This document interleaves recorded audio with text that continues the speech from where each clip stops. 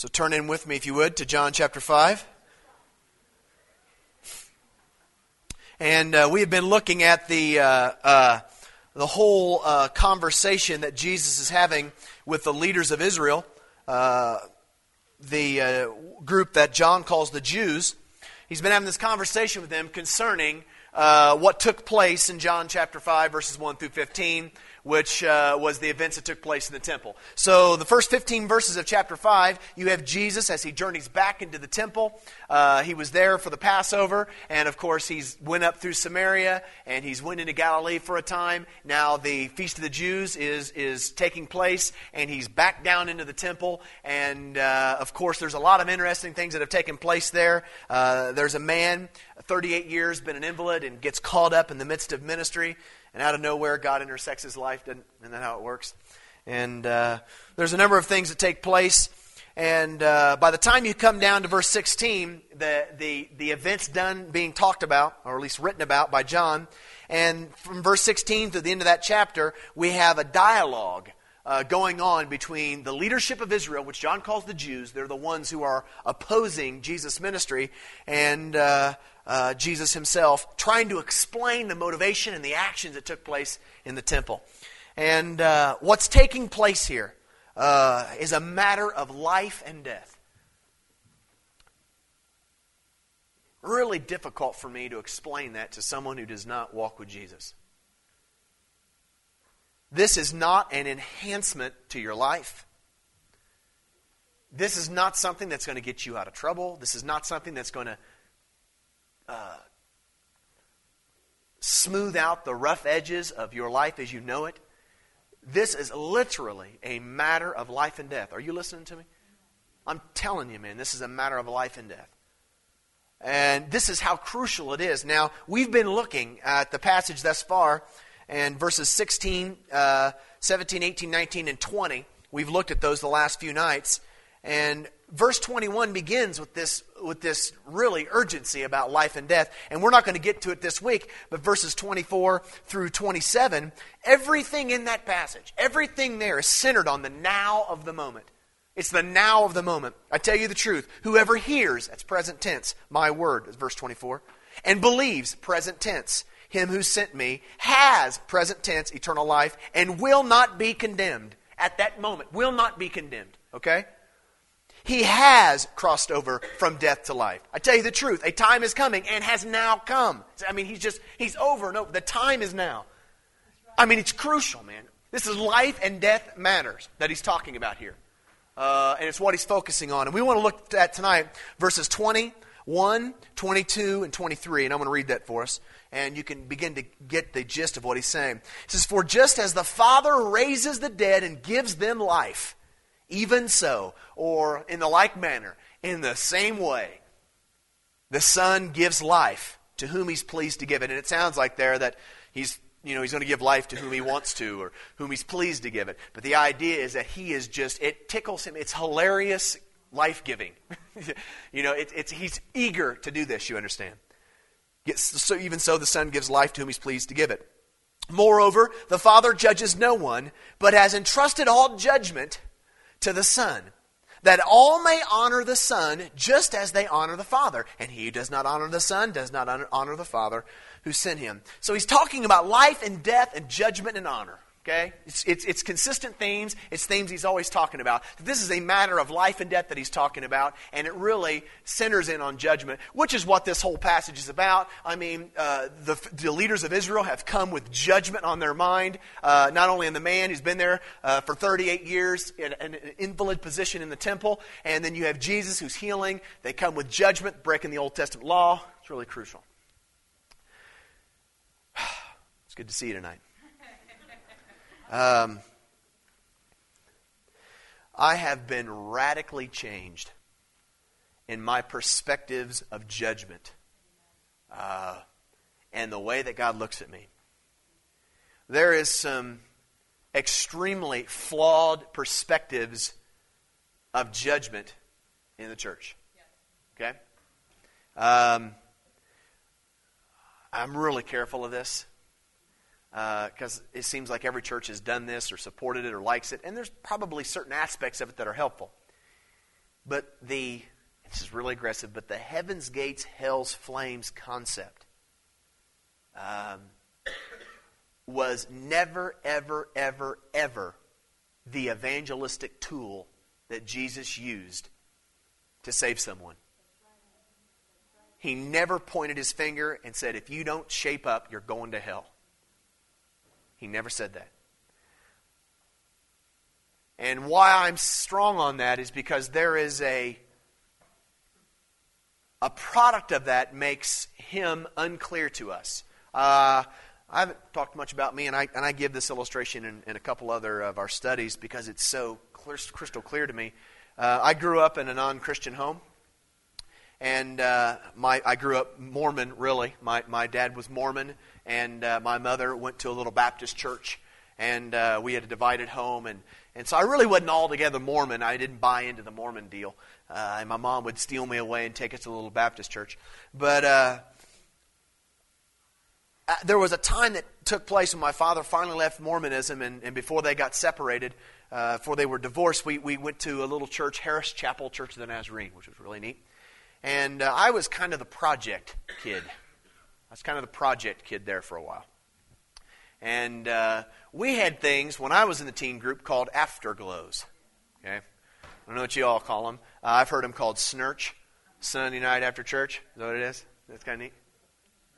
Yeah, snurch. There's a bunch of them. Okay. And we had afterglows. And that's where the pastor would talk in, gets with the parents and talk them into letting have all the teens come over to their house after Sunday night. And so they all did that. Well, we go once in a while, we got to go to a guy's house by the name of Max Oren, who played professional basketball. And I liked him. His feet were big. I mean, he wore like 15 size 15 shoes. He had a pair of Larry Bird's Boston Celtics shoes, the old school kind. You know what I'm talking about? The Converse with the circle on them. And he had a pair of those, and they were autographed. And he knew Larry Bird, and he played with those guys. And this guy was a millionaire. He built on his own property a zoo. So we love to go to McDormand's. Now the best thing about McDormand's is that he had Pac-Man in his basement. He had the Pac-Man. A lot of the teens may not be familiar with Pac-Man. It's this really scary video game with ghosts, and they chase you around, and it's really really intense. But he had Pac-Man in his basement, so we loved to go over there. Well, we decided it was going to be at Max Oren's house, and we were going to go to this afterglow, and I'll never forget this. He lived in a mansion. It was just beautiful.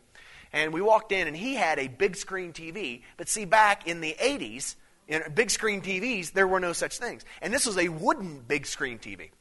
Well, we come in, and the news was we were going to watch a movie. Now, this was mid-'80s, Church of the Nazarene stuff. This was really pushing the edge of the envelope radical. And we got there, and the name of the movie, never heard of it, was called A Thief in the Night. Anybody ever seen the retro 70s? Okay, horrible theology, but really comical. You could watch it and laugh. It's really funny. But we watched A Thief in the Night. And that scared me to death. Scared me to death. If you've never seen Thief in the Night, really quick synopsis. It begins with this woman, and she's married, and they have a little girl, and they've been going to church. Husband, little girl are saved. She's not.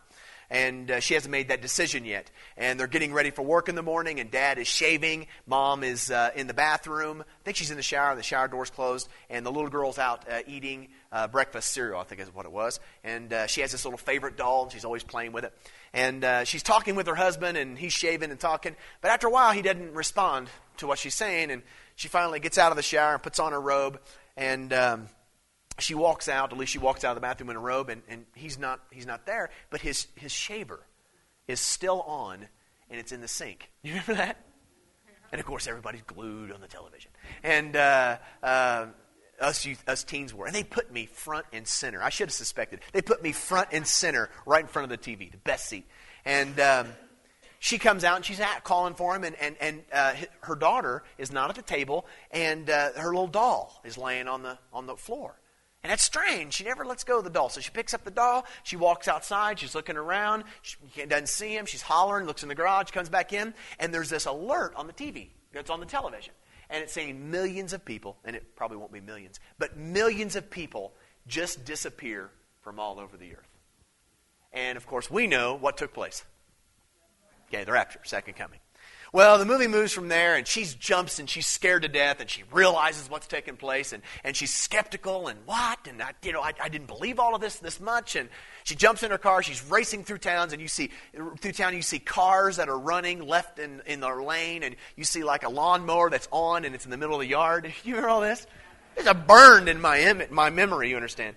And she goes through the movie, and she's been left behind. Well, this Antichrist figure surfaces, and lo and behold, lures her friends. And so her friends are trying to trap her, and she goes to church, and guess who's there? The pastor. The evangelist was taken with Jesus, but the pastor was still there. Okay? No, she goes to the church, and you've got all these people that are showing up to the church. And again, and society, as the Antichrist grips down, she gets caught. At the end of the movie, she's faced with this decision. You can go through this door and take this really fashionable, in style, 666 tattoo on your forehead.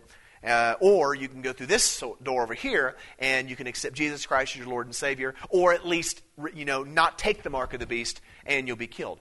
Well, of course, she doesn't want to take the mark of the beast, so she goes through this other door, and it's in front of this big crowd, and there's this guillotine, and it's dropping, and it's really gruesome, and they lay her down there, and they're going to cut off her head, but they don't show it, and she dies. Movie ends. I'm 13. Scared to death, and sitting there, my eyes are just huge. And my youth pastor, I'll never forget it, is walking back and forth in front of the TV set. He's walking back and forth. Well, he finally stops, and he wasn't my youth pastor, he's a youth leader, and still good friends today. But he spun around, and he said, hey, he's looking right at me. He says, do you want to accept Jesus Christ as your Lord and Savior, or do you want to get your head cut off and be left with the mark of the beast? All this. And of course, what am I going to say? So I said, sure. And I've compiled with that was the wrong picture. That was not the fault of my youth leader. God burns for Jesus. But that movie and those types of things may be trying to depict what will take place, but give a wrong impression of him. And I had an extremely inappropriate view of judgment. And my idea was that God had given me this opportunity to be saved. And I had to make my decision. I had to nail this thing down. I had to get it figured out. And I had to trust Him and believe Him and just put up with these rules that He's going to instill in my life and give up my rights and let Him lead me around by the nose. Or at the end of my life, He was going to flick me into the abyss. That was my concept. Now, whether that's right or wrong, I'll tell you that the majority of the people out there, that's what they believe. Whether you know that or not, I'm telling you, that's what they believe. Okay? The idea of a God that's wanting to save them, that's after them, that's running after them, that His idea does not even cross their mind. In fact, we talked about it tonight. If you're going to talk to an unsaved person, the first thing you're going to do is, if there's a God, would He do this, and would He allow me to do this, and He's brutal, and they have an absolutely contrary picture of God and the concept of judgment. Judgment is strong. Listen to me. Judgment is strong in the Scriptures. But judgment is not the way that I understood it as a 13-year-old boy watching Thief in the Night. That's not the idea of judgment in the Scriptures. Okay? I want to talk to you about that tonight. And really want to begin in verse 21. And he begins talking about this idea of judgment. It's a life and death situation, you understand. And he begins to talk about life. Now, life for John, you got to kind of put this into perspective. Sometimes we hear as Christians, you come to Jesus, you give your life to Jesus, and everything starts to work right. Your finances automatically get fixed. Your body starts feeling better than it ever did. You get better looking, and you never get flat tires, and it's going to be great. And not only that, but the fringe benefits and the retirement plan, mansion in the sky. See, that's not the idea of life for John. See, in fact, what we're finding is the life that Jesus talks about. If you don't want trouble, if you don't want dismay, if you don't want your life in a wreck, if you want to keep control of things, stay away from Jesus. Just stay away from him. I'm telling you. If you want everything just easy, pinpointed out and taken care of and fixed here and there, run as fast as you can from this place. Because the concept of life always begins in Jesus' language with, hey, take up your cross and follow me. And in Jesus' day, that's crucifixion language. In our day, that is electric chair language. Hop on the chair, man. You want to become a Christian? Get the juice pumping. That's Christianity. That's what he's talking about here. So the idea of life that we would understand is not the way John would talk about it. In fact, the idea of life that that John really embraces, and I'll read this to you just briefly, and he says it all over the place, but it seems to be really clear here. It says, he's praying to the Father about the disciples. Father, the time has come, glorify your Son, that your Son may glorify you. For you granted him authority over all people, that he might give eternal life. This is the concept of life. For God so loved the world that he gave his one and only Son, that whoever believes in him should not perish but have eternal life.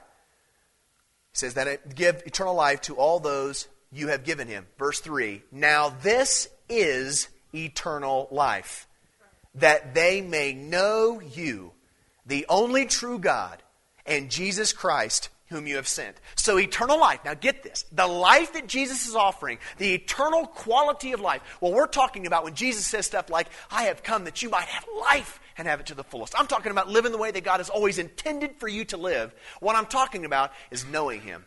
It's gynosko him. It's intimate with him, which again is verses 16 through 20. It's the poieo concept of doing. If those of you who weren't here, the idea of doing is it's what God does, Jesus does. What God does, we do. And it's not action, just things that we do. It's not just things that are done. It has to do with the motivation that makes God do what he does is the motivation that makes me do what I do. It's I can't help myself Christianity. See, when you're tight with him, you're going to do the things that he does. And the relationship that you have, the love that is defined, is not a love for a boss. It's not a love for a really good friend. It's a love that can only be explained. The language that John uses is between a father and a son. It's a highly emotional love. And it's literally a father who's wrapping his arms around you, and you're seeing through his eyes, and he's invited you in the most intimate setting that there possibly can be to reveal you the inner drives of his heart. So Christianity is not just adopting a principle, a set of principles or a list of rules. It's literally journeying into the heart of God himself. And you see it from the inside out. And you begin to see why he does what he does. And his passions become your passions. See, this is life for John. This is what he's talking about. This is the concept of life. Now, you understand this is also what's driving Jesus back in chapter 5. Verses 1 through 15, the actual events that took place, and moving in the life of this in this man who's been there for 38 years, or at least who's been a cripple for 38 years, an invalid for 38 years. That Jesus moves into this man's life, and for the sheer possibility that he might be able to experience the knowledge of who he is, of who God is, who the Father is, and imparting to this man. By the speaking of his word, life into his members. Now, you understand, life is contrasted in our passage, which is verse 21, with the idea of death. Now, death is talked about, not only in John, but in other passages of Scripture, in terms of a physical death. But just as there is a physical life and a spiritual life, there is a physical death and a spiritual death. In fact, from John's perspective, are you with me? From John's perspective, you're either living in a spiritual life or you're living in a spiritual death. And it's right now. It's right now. It's going on right now. You're either living and operating out of life or you're living and operating out of death. Now, and that's pretty easy to understand, actually. If you're living and operating in eternal life, if you're living and operating in life, that means you're living and operating in intimacy with him. That what's going on in him is going on in you. His spirit lives inside of you. You're seeing through his perspective. You're living in him. That's the life. So obviously, if you're living in death, what would that mean? Well, you're living outside of him. You're functioning apart from him. And this is what he says. And it's a transition that takes place. For verse 21. For just as the Father raises the dead and gives them life, just as God does this, even so the Son gives life to whom He is pleased to give it. Now again, there's a physical life that Jesus does give. Comes up to this tomb, raises his arms, yells out, Lazarus, get out of here. That's Jeremiah translation. But Jeremiah, Lazarus, get out of here. And they've rolled the stone aside, and you have this guy probably wrapped from head to toe, because Jesus says, let him loose. And he's probably hobbling out there, mumbling through the gauze or whatever they wrapped him in. He's soaking wet with the perfume and the oils, and he's been raised physically from the dead. But now that's one type of death that is raised. It's a physical death. But the other type of death that's talked about in this gospel, and if you want to turn there with me, you can, just a couple pages. It's in John chapter 8.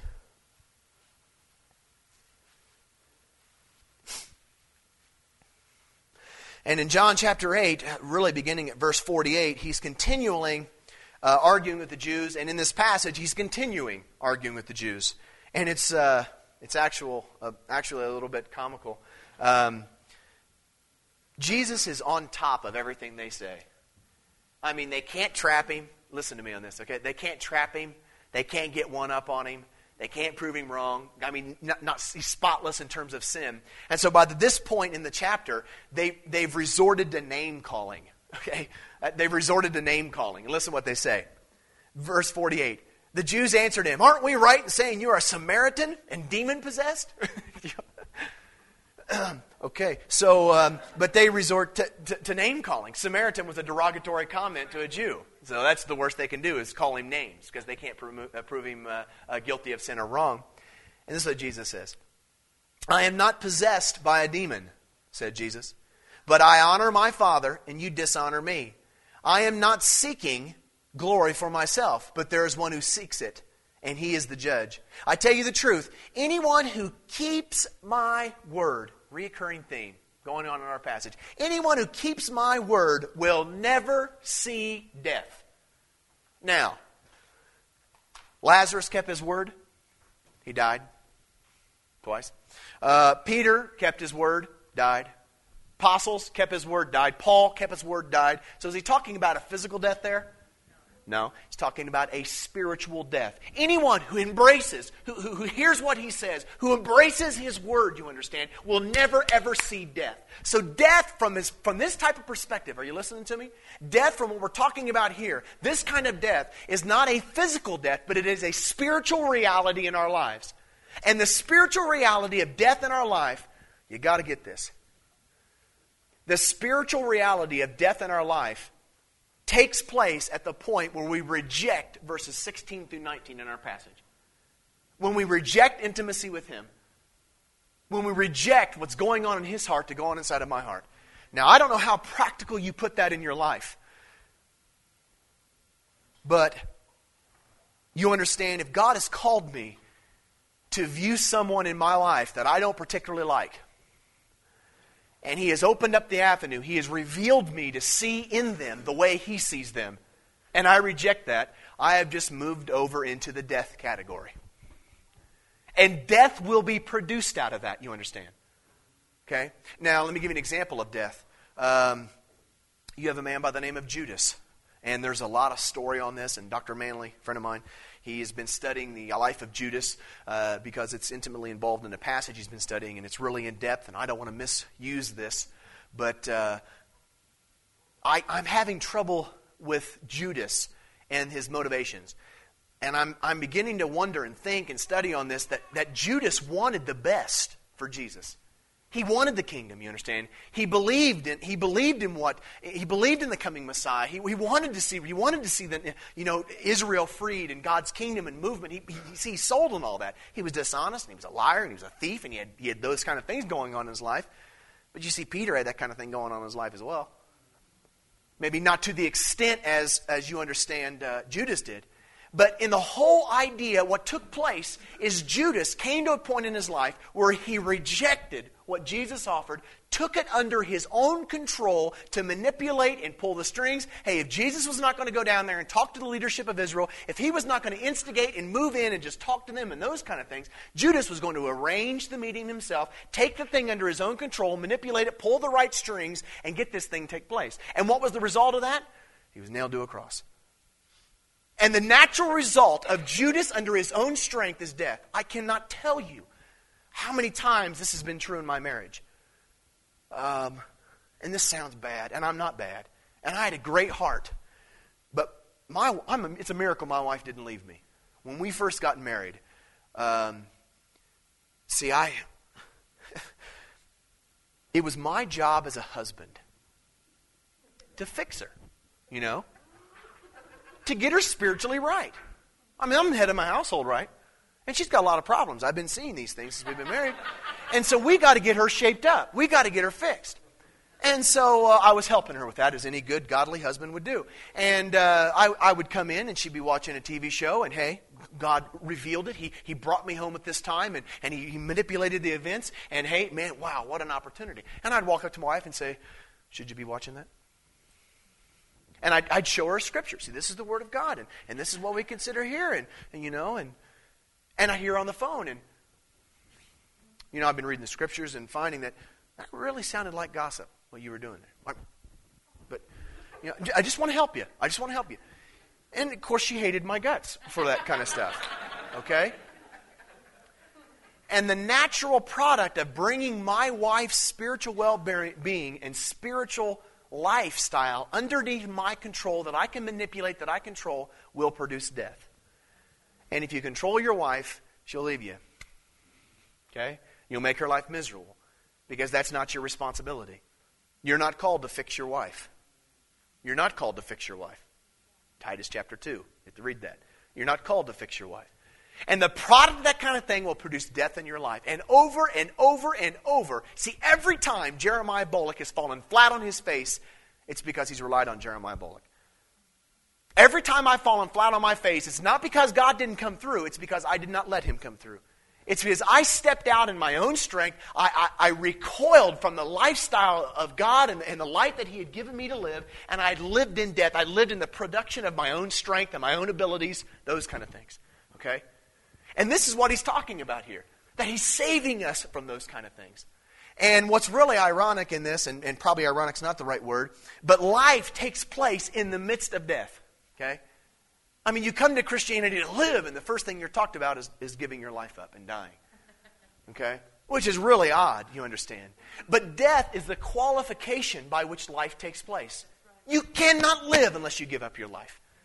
And see, when we come into intimacy with Jesus Christ, and we come into intimacy with God, and we begin to grow in God, the first thing that's talked about, you understand, the first thing that's talked about is the life that's going on in him has to go on inside of us. And the life that he's called us to live, now hear me on this, and especially if you've been listening the last few nights, the life that's going on inside of us as Christians is not the product of our flesh, it's the product of him. Okay? That's why the Christian lifestyle characteristics, the fruit, is the fruit of the Spirit. Listen to me. It's the fruit of the Spirit, not the fruit of Jeremiah. Love, joy, peace, patience, kindness, goodness, faithfulness, gentleness, and self-control is a fruit of the Spirit, not a fruit of Jeremiah. So you can't look at me and say, wow, man, whoa, he's got self-control. No, I have zip self-control. That's why I have Jesus living in my life. And all self-control you see is a product of him and not a product of me. And the moment that I reject him, and the moment I rely on myself and however I would self-control and however I would work and manipulate and try and strain, death is produced in my life. Okay? This is the concept of death, which immediately, understand, God is leading us out of that, leading us out of death, leading us out of our own strength, out of our own abilities, into life, which is found where a God who's bigger than I am moves in my life and produces through me what I could never produce. Now this begins to become, I can see your faces, this begins to come a little more clear as you move on to the next verse, which he immediately talks about judgment, and it makes total sense. See, when you live a life based out of your own resource, out of your own understanding, out of your own abilities, death is going to be produced.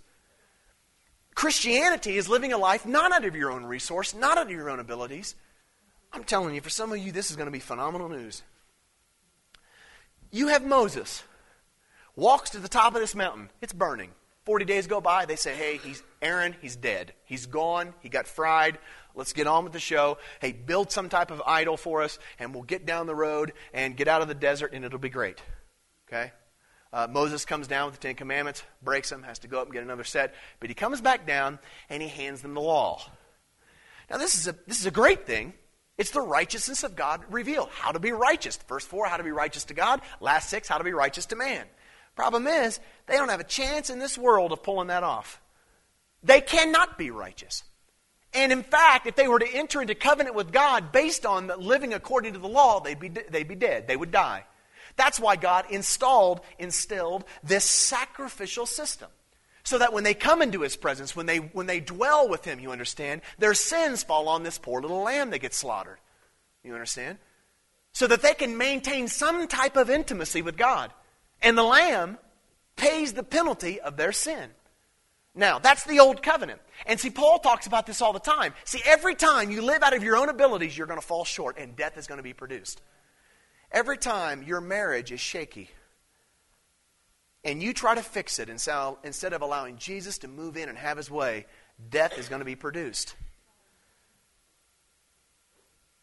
See, every time your bodily drives are going out of whack and you don't let Jesus come in and take control of those bodily drives, death is going to be produced. Every single time. Bring your finances under your own control and watch what takes place. Death will be produced. Now the new covenant, and again, this is what we've been talking about. This is the life. This is the raising from death to life, is that life is given where God moves in your life and the fruit of who you are not. All the power which you do not have, all the ability which you don't come close to is displayed in your life, and the Spirit controls what you could never control. This is the concept of life. You understand? This is the concept of what he's talking about here. That God moves in my life and the fruit of the Spirit, all 9 of them, is displayed in my life. Wow. You're not getting it. You got it? I'm getting the same look from you. See, the old covenant versus the new covenant. There's a whole different standard of righteousness. The righteousness in the old covenant was serving outside God, obedience to the law, and offering my sacrifices and doing those kind of things. But the standard of righteousness in the new covenant is based on grace. It's based on Jesus Christ. It's based on intimacy. It's based on motive. It's living out of His resource instead of my own resource. And judgment takes place. Now listen to what he says in verse 22. Moreover, the Father judges no one. The Father judged, Old Testament. The Father judges no one. That's Old Testament understanding of the law. Judgment was there. Judgment happened in that framework. But now the Father judges no one, but all judgment is in place to the Son. You understand? So we are judged not according to the law, but we are judged according to the new standard relationship that we have in Jesus Christ. All judgment is passed from Old Covenant to New Covenant, from the Father to the Son. And we are found in Him, we are no longer judged. But there is a judgment, because judgment is on the Son, which means the moment that you reject Jesus Christ, listen to me, the moment you reject Jesus Christ, you step into judgment. What if I told you that the only way you're going to go to hell is if you want to go there? What if I told you that God will never send no one to hell? Never, ever send anyone to hell. And the only reason they go to hell is because they chose that over Him. That God will chase us to the very edge of our life and saying, don't go. You don't have to go. I went and prepared a place for you. Hell was never for you. It was for the devil and his angels. You don't have to go. Hey, embrace Jesus. Embrace the Son. Live the life that I provided for you. Walk in intimacy with me. And hell is the result of shaking our fist in His face and I said, leave me alone. And there's going to be remorse by Him when you go to hell. Because He never meant for you to go there. So the concept of judgment, that if I don't live the way that God is... See, if I just don't do it perfect, He's going to send me to hell, does not fit in this picture. And He's been talking about this. Just flip back with me 2 pages to chapter 3 in the conversation with Nicodemus. It's the same conversation. Listen to the language. We're going to pick it up around verse 16, and of course we know that God so loved the world, He gave Jesus so we can have eternal life. Verse 17, for God did not send His Son into the world to condemn the world. He didn't send him in the world to condemn the world, but to save the world through him. And whoever believes in him is not condemned. But whoever does not believe stands condemned already. Because that's the product of his life, condemnation. So we're already headed on a one-way ticket, man. We're sinful. We're condemned. And what's going on in terms of Jesus is the salvation arm of God is reaching towards us. Now, by the time you get to verse 19, he says, this is the condemnation. This is the condemnation. Light has come into the world. That's Jesus. It's the truth. But men love darkness instead of the light because their deeds were evil. Everyone who does evil hates the light and will not come into the light, for fear his deeds will be exposed. But whoever lives by the truth comes into the light so that it may be seen plainly that what he has done has been done by God. That's the message. That those who embrace the truth come into the light, and it's literally demonstrated in their life that what's going on is not the product of their own strength, their own ability, but it's the product of God. This is the idea of judgment. Which, understand, I don't know how this paints a picture for you, but he is pulling for me. He wants me to succeed. He's saying, you can make it. Oh, you're going to be fine. When I fall flat on my face, he says, get up. And he's pushing for me. He's pulling for me. And the only reason, standing before God, I will have no reason whatsoever if I don't know him. The only reason is because I have fought him the entire way. I have ran the opposite way the entire way. He has waved red. He's put barricades. He's let tragedy come in my life. You understand? See, the judgment of God, I heard this. I heard a Christian talking about this, and I held my tongue. But they said, yeah, the 9/11, yeah, the planes, that's God's judgment on the U.S. Well, that is ridiculous. I'm not serving a God who kills 5,000 people, who murders innocent babies. I'm not serving a God like that. That's not God's judgment. That is a couple fools who get in a plane, take it over, and fly it in the building. And that's a product of sin. And judgment was heaped as a response of them and of their actions. That was not God's plan. That's not what God did. That's not God's plan. You understand? That was not his wish. That was not a slap on the hand, you understand? That's not the idea of judgment that I get from here in these passages. That God followed those boys before they flew into that building the whole way and said, you don't have to do this. And the product of their sin brought what? Death. They hate the United States. Take it under their own control. We'll fix them. What's the product of that? Death. Every single time. And we don't have to live there. And death, the smell of death. Paul talks about this, that we are the aroma of Christ among those who are being saved. Whew. To the one where the smell of life and the other where the smell of... Talks about that over and over and over and over. Now he ends this whole passage by saying, verse 23, that all may value the Son. Now, again, we've been talking about the idea of value. We talked about it Sunday morning. But see, the value on the Son is he is the only chance I've got to make it.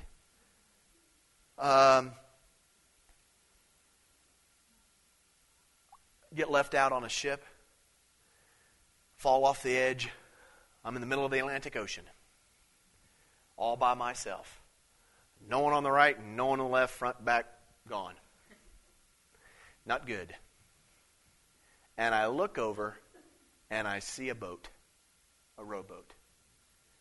Do you know how much value I place in that rowboat? Do you know how much value? That is almost coming to a minute hundredth of a value that we place on him. See, the only chance that we've got for our marriages, the only chance we got in raising our children, the only chance we got in making it in our jobs and our emotional and all of those details, that's the value, you understand. That's how much we value him. That he's going to come in my life. He moved in my life at a point of time. And again, see, I was a drug addict. Yes, I did drugs. I was kicked out of the Marine Corps in 1995 for drug use. But see, I wasn't bad. See, most of us look at druggies as bad. I was not bad. I had a hole in me about this big around. I did not have a relationship with my family. I did not have the kind of family life that I wanted. And I left that scene, man, and I moved to California. And a lot of that was my own problems. And drugs were my way of fixing my problems. See, alcohol was my way of fixing my problems. What did that produce? Death, man. By the time I was kicked out of the Marine Corps, I was 6'4" and weighed 135 pounds. Okay? I played basketball at 145. I can't believe I lived. I'm 210 now. That produced death. And God reached in my life. You understand? Like, I reached in my life and said, oh, I've been tracking you down. And He let my circumstances. See, God did not make me, as a punishment for doing drugs, God did not make me 135 pounds and almost die. I did that. Does that make sense? I did that. Okay? See, if I lose all my money down at the casino, don't blame God for that. You see, you're the dork that went down there and blew your money at the casino. And God reached in my life and redeemed me, you understand, and brought me, and the issues in my life were no longer solved by my own hand. Drugs, alcohol, eating, food, you understand? Being beautiful, work, whatever, hey, money. Whatever it was that was in my life that I was trying to fulfill that with, He brought me into the realm of life, and I began to live out of His resource. I began to walk intimately with Him, and He began to meet needs that I didn't even know that I had those needs. He began certain needs in my life. He met those needs, and He breathed life in my bones. And I began to realize that all the judgment that was taking place in my life was not a God who was smashing me, but it was a God who was trying to save me, saying, hey, you're killing yourself, man. You're killing yourself. Now you bring, that's the passage. It's a whole different view of judgment, you understand. That every bit of pain, you understand, is caused by sin. See, every time my foot winds up in my mouth, it's because of me, not because of Him. Now, I don't know how you're going to apply this to your life. But I want to ask you, where is your hand at work in your life, or His hand should be at work in your life?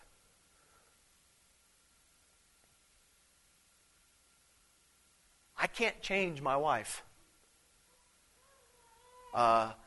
He is making my wife and molding my wife into the woman He wants her to be. And I can never produce that. I could pull the guy over in the car who has a horrible attitude, who is angry, who's trying to run people off the road, who tells me I'm number one. And I could pull him over. I could drag him out of the car, and I could pound him. Probably could do that.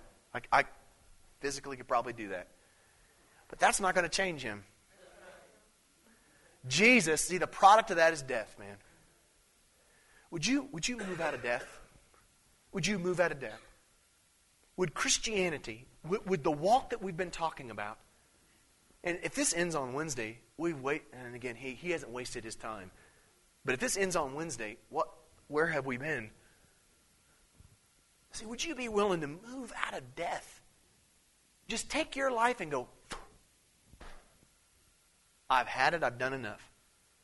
See, and I've talked about this before, but there's a lot of pathetic statements that I heard since I became a Christian. I've heard statements like this: God is never late, but He's never early. Well, that's dumb. Because the reason He's never early is because of me. See, I'm telling you. And if I would have got out of the way a long time ago, He would have been way early. But see, what happens is I've got this massive crisis in my life.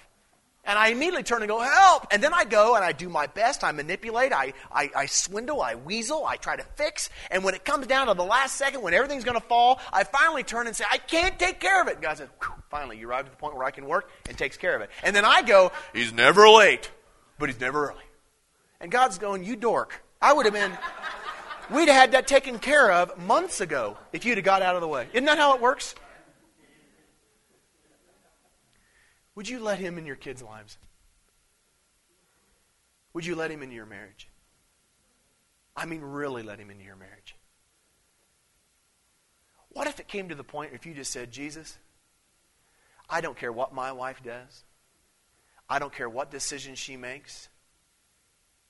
I'm going to serve her and give her to you. Jesus never pulled Judas aside and slapped him around. Never. Never. He never controlled His bride. Because He could not control them. And of course, Judas chose to remain in death. And even if Jesus would have stood up and physically, he still would have remained in death. Because that is a product of God that had to work in his life, and see, not physical. And I had to come to a point in my life where he loves her. He loves my wife more than I could ever love her. And I release her to him. See, I release my finances. See, if I go bankrupt and I can't travel in evangelism anymore, I learned in the very beginning of my ministry that either I was going to charge churches to come, and I was going to control the finances, or he was going to control the finances. And I would never trust the Church of the Nazarene in my finances. I trust God. And I don't have to do this. I can actually have a life. I can have a home. I can have Friday nights off. I can have friends. I don't have to do this forever. I'm going where he leads. And when he provides and he takes care, hey, wherever you're going, we're kicking it together. Would you give him that kind of control in your life tonight? Where in your life are you just, like this? And a lot of times we don't even realize it. We disguise it as, but I love him so much. Just let him go. Finances is my weakness. Finances is my weakness. Jesus, I love you this evening.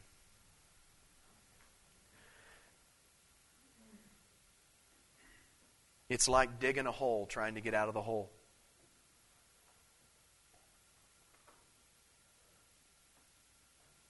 It's like swimming down in the ocean trying to get out.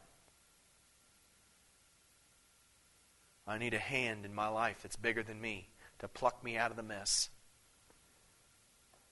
There is no possible way that I can love my wife the way you've called me to. I ain't got a chance in this world of loving other people the way you want me to love them. There is not a possibility that I can live the life you've called me to live on my own, out of my own strength, out of my own abilities.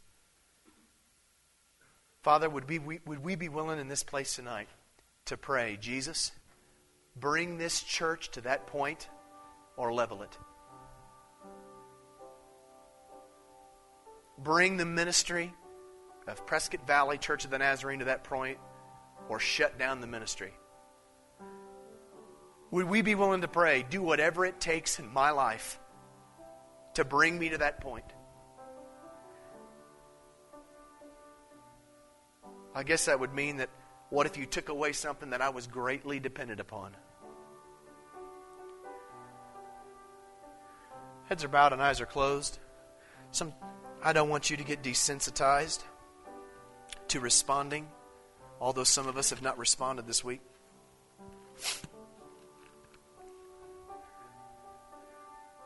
Where is he talking to you about being in control of your life? I've talked with some of you teenagers about some of the pressures you're having, and you have bodily drives and peer pressure and those kind of things. Just give him that. Just give him control. Give him control to that son or daughter who just, you can't change him. The boss, the work environment. See, you can't, man. There's nothing you can do. Could we allow him into that area of our life tonight? You cannot turn rotten days into better days. Would you be willing to say, hey, where you lead, I'll follow? Breathe life in the midst of this mess that I've created. Because every time I rely on myself, my death spews from me. I want to be crucified with Christ, that I no longer live, but that every time anyone comes in contact with Jeremiah, they come in contact with the Almighty God who's living and moving and acting within. Father, I love you this evening. You got to get that across, Jesus, to me. Yeah, I want you to get it across to everyone in this place, but I need you to get that across to me. I need you to communicate that to me in my life. And I'm scared to death and I'm nervous. Pastor and I talked today about self-preservation. Man, I've got it. To release control, to not manipulate, to not worry. Oh. If I could just be like a little child, just so dependent, so trusting. The idea of faith, Father, is trusting you. Do I really trust you just to release you my wife? Do I trust you to release you my finances? I mean, when it really comes down to it, and I talk about faith and belief and having eternal life, do I really trust you? Would you respond with me this evening? Would you let him in areas of your life that you've never let him in before? We love you, Jesus.